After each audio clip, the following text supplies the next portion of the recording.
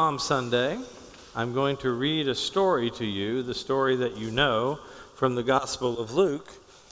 But I also remind you that on our journey from dusk to downpour, we are going to explore that scripture about Jesus and the woman at the well and consider what it was Jesus was asking her to do when she said, "Draw some water for me." Has anybody here ever drawn water from a well?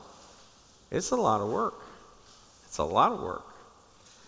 I suspect what we learn about Palm Sunday and Holy Week is that we're here to give praise and honor and glory for the work that Jesus did for us and for the world, concentrated in this Holy Week, this Passion Week that began like this. After Jesus had said these things, he was going up to Jerusalem, and when he had come near Bethphage and Bethany at the place called the Mount of Olives, he sent two of his disciples ahead and said, "Go into the village ahead of you, and as you enter the village, you will find a colt that is there being ridden, has never been ridden. Untie the colt and bring it here. If anyone asks you, 'Why are you untying it?' just say, 'The Lord needs it.'" So those who were sent departed and found just as Jesus had told them. And as they were untying the colt, its owner asked them, "Why are you untying my colt?" And they said, "The Lord needs it." Then they brought it to Jesus, and after throwing their coats on the colt, they set Jesus on it. And as he rode along, the people kept spreading their coats on the road. And as he was now approaching down from the Mount of Olives, the whole multitude of the disciples began to praise God joyfully with loud voices for all the deeds of power that they had seen, saying, "Blessed is the King who comes in the name of the Lord, peace in heaven and glory in the highest heaven." Some of the Pharisees in the crowd said, "Teacher, order your disciples to be quiet." And Jesus said, "I tell you, if these were silent, the stones would cry out." This is the word of God for the people of God. Thanks be to God.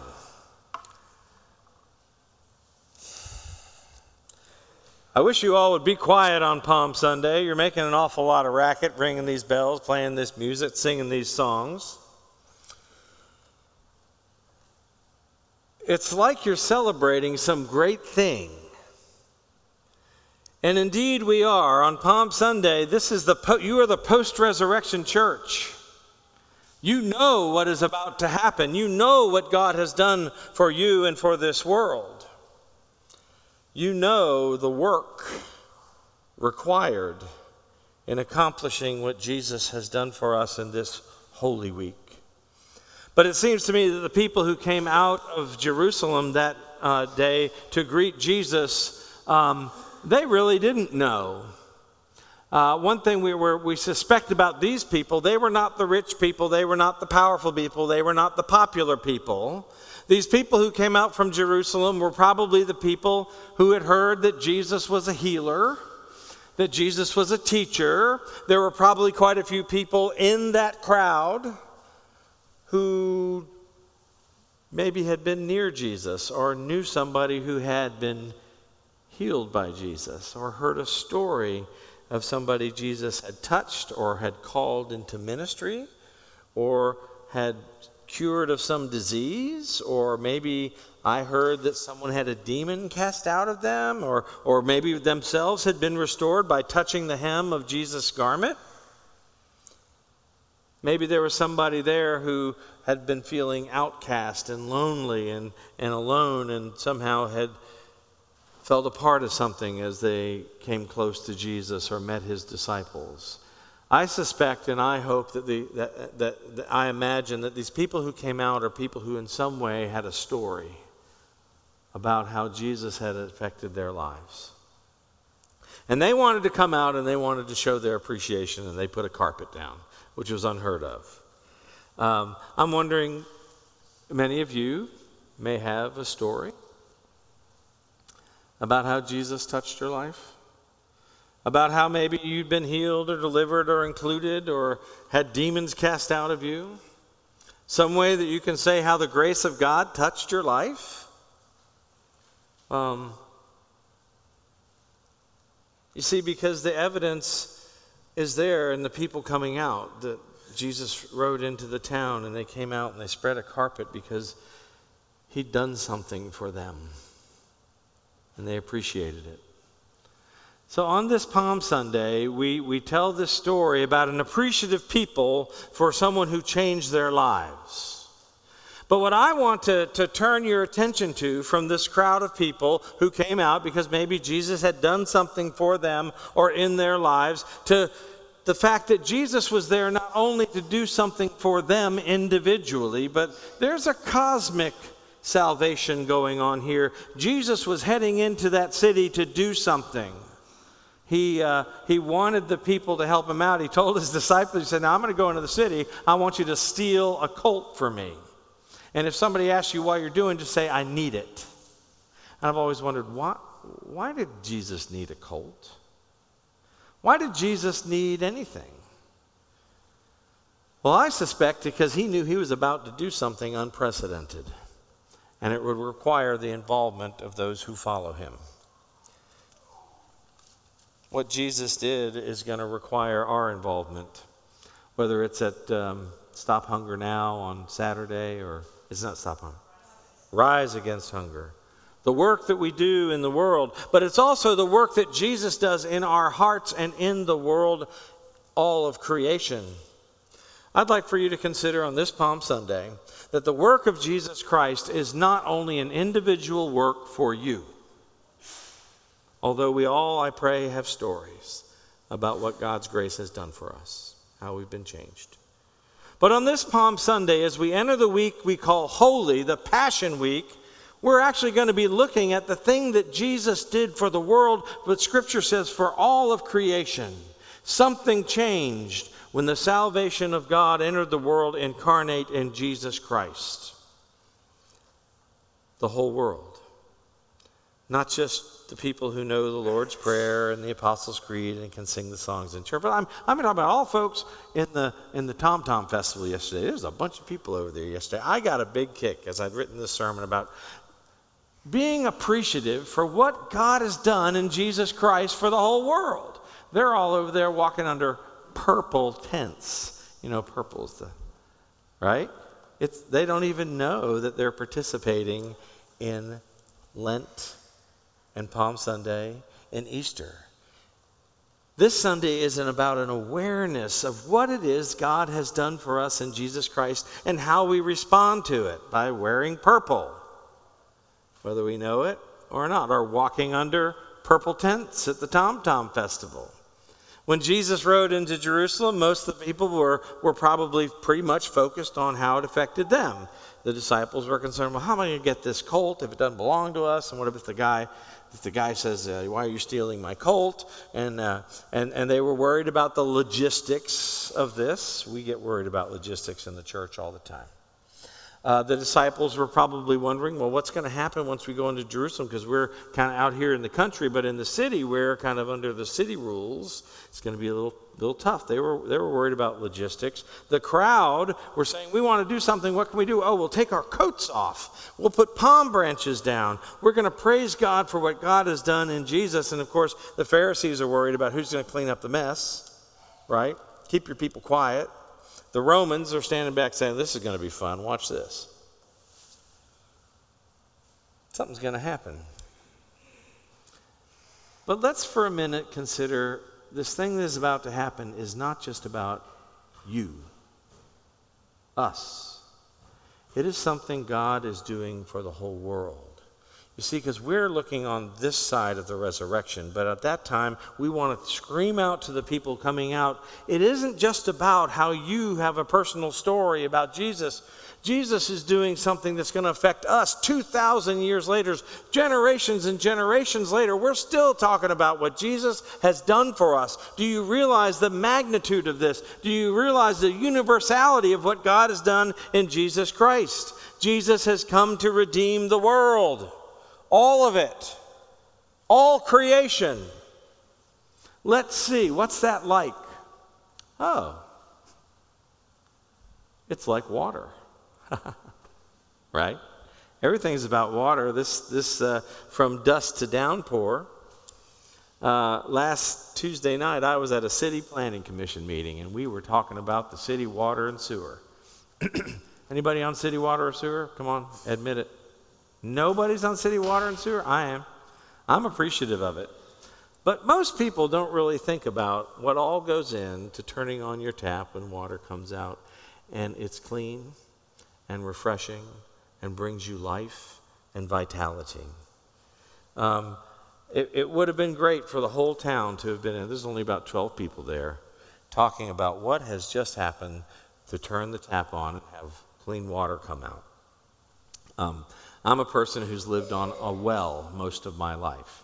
And now, raise your hand if you're on well water, okay?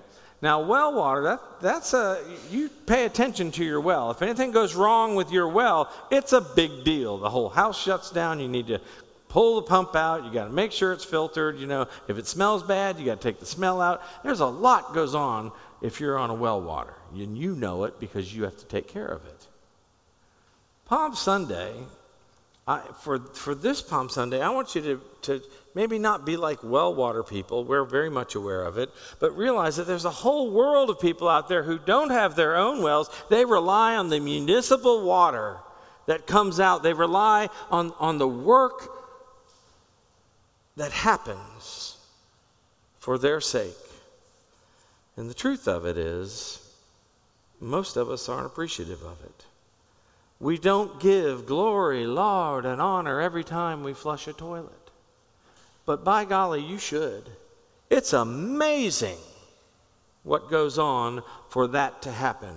Sometimes behind the scenes, sometimes we take it for granted. The salvation of God in Jesus Christ is about making our individual lives right and vital and clean and pure, but it is also about what God had done in Jesus Christ for the whole world. It's a municipal salvation. A couple of weeks ago, I went out with one of the environmentalists in this town to the reservoirs of Charlottesville. You have not one but two reservoirs. You are a multiply blessed people. Can we show this video? I want to make you aware of what happens when you go get a drink of water in the water fountain of this church.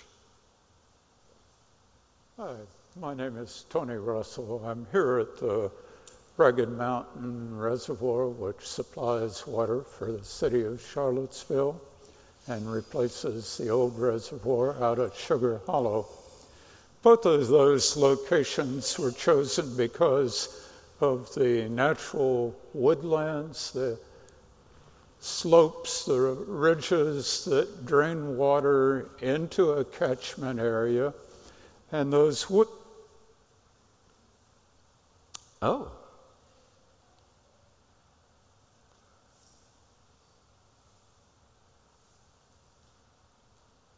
All right, I'll just go on. Hi, my name is Tony Russell. I'm here at the Ragged Mountain Reservoir, which supplies water for the city of Charlottesville. Can't see this enough. And replaces the old reservoir out at Sugar Hollow. Both of those locations were chosen because of the natural woodlands, the slopes, the ridges that drain water into a catchment area.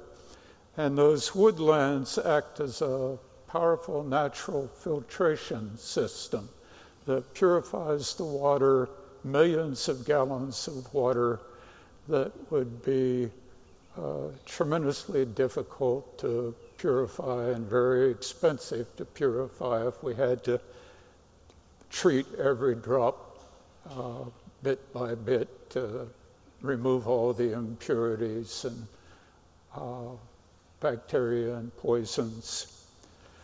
But that's the natural backdrop in a limited location. The larger backdrop for our planet is that water supplies are under an enormous pressure.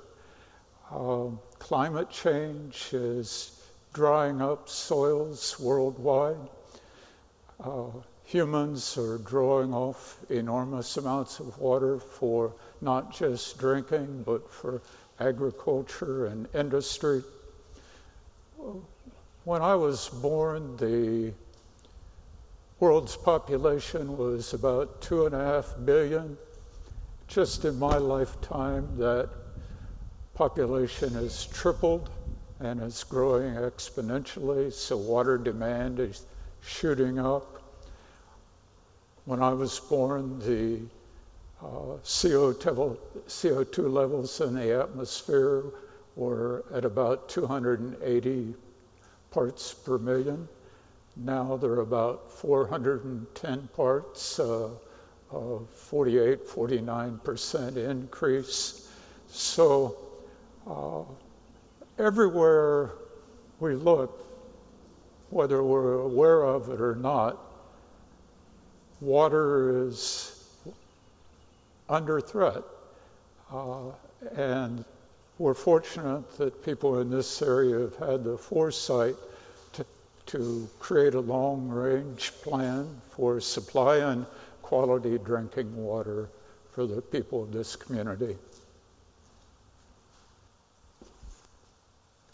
He said you're fortunate, that you should give all glory, laud, and honor every time you as a people receive fresh, life-giving drinking water. We don't. God's people are a people who we've come to worship, and we give glory, laud. We're good at it. You guys are good at it. There's a whole world of people out there who don't regularly give glory, laud, and honor for what God has done for them in Jesus Christ and how grace came into the world. And so Christians throughout the centuries have come up with all of these ways to help us be appreciative, to help us give glory to God. Beautiful artwork that we put up on the walls, or if you've been to a Catholic church, you know they have a crucifix up there with a guy who's bloody and wounded and hanging on it, right? And these are beautiful works of art. Why are those up there? Anybody use a Brita filter or something? And raise your hand, I need some help. All right, any kind of filter, okay? Have you ever looked at a used filter? How would you like, instead of a nice mural or a crucifix on your wall, just have a used dirty filter on your wall? Because that is what the images of Jesus Christ and the crucifixion and the cross is all about. It's saying, look at what has been done for you that you could not do by yourself. By ourselves, we become polluted. By ourselves, we are bent. We are broken. And yet God and Jesus Christ, on this Holy Week, took all these people who came out and transformed us and redeemed us and made us whole and gave us this living water by the work of God in Jesus Christ. He endured sin. He endured brokenness. He absorbed the pain, the betrayal, the doubt, the denial. He filtered out the suffering and the injustice, even death, caught on that cross. That Brita filter that God used in Jesus Christ to redeem this world. And so that's why we give glory, laud, and honor. Because we understand what that means for us, not only as individuals, but the whole world. All of creation. One thing that Christians have got to be better out and recognizably different than the rest of the world is the reason that we need to take care of our water is not because we're afraid it's not going to be there for us. We are not motivated by fear. We are not motivated by guilt. We are motivated by joy, by celebrating what God has done. We are motivated by our lack of fear, but instead, if you're going to do something in your life to be about the work of God in this world, let it be motivated by thanksgiving. You are grateful for what God has done for you in Jesus Christ. Therefore, you don't use styrofoam. Therefore, you feed the hungry. Therefore, you do the work of Jesus in the world, not out of guilt and not out of fear, but with joy and thanksgiving for what God has done for you, for us, for all of creation in Jesus Christ. We are not motivated by anxiety. We are motivated by the waters of grace that we celebrate in the church in baptism. Let's pray. God, it is hard to fathom, and we, like the people in Jerusalem, rarely understand it all. But we come to you this day with glory and laud and honor for what you have done for us in Jesus Christ. And we pray as he taught us to pray. Our Father, who art in heaven, hallowed be thy name. Thy kingdom come, thy will be done on earth as it is in heaven. Give us this day our daily bread, and forgive us our trespasses, as we forgive those who trespass against us. And lead us not into temptation, but deliver us from evil. For thine is the kingdom, and the power, and the glory forever. Amen.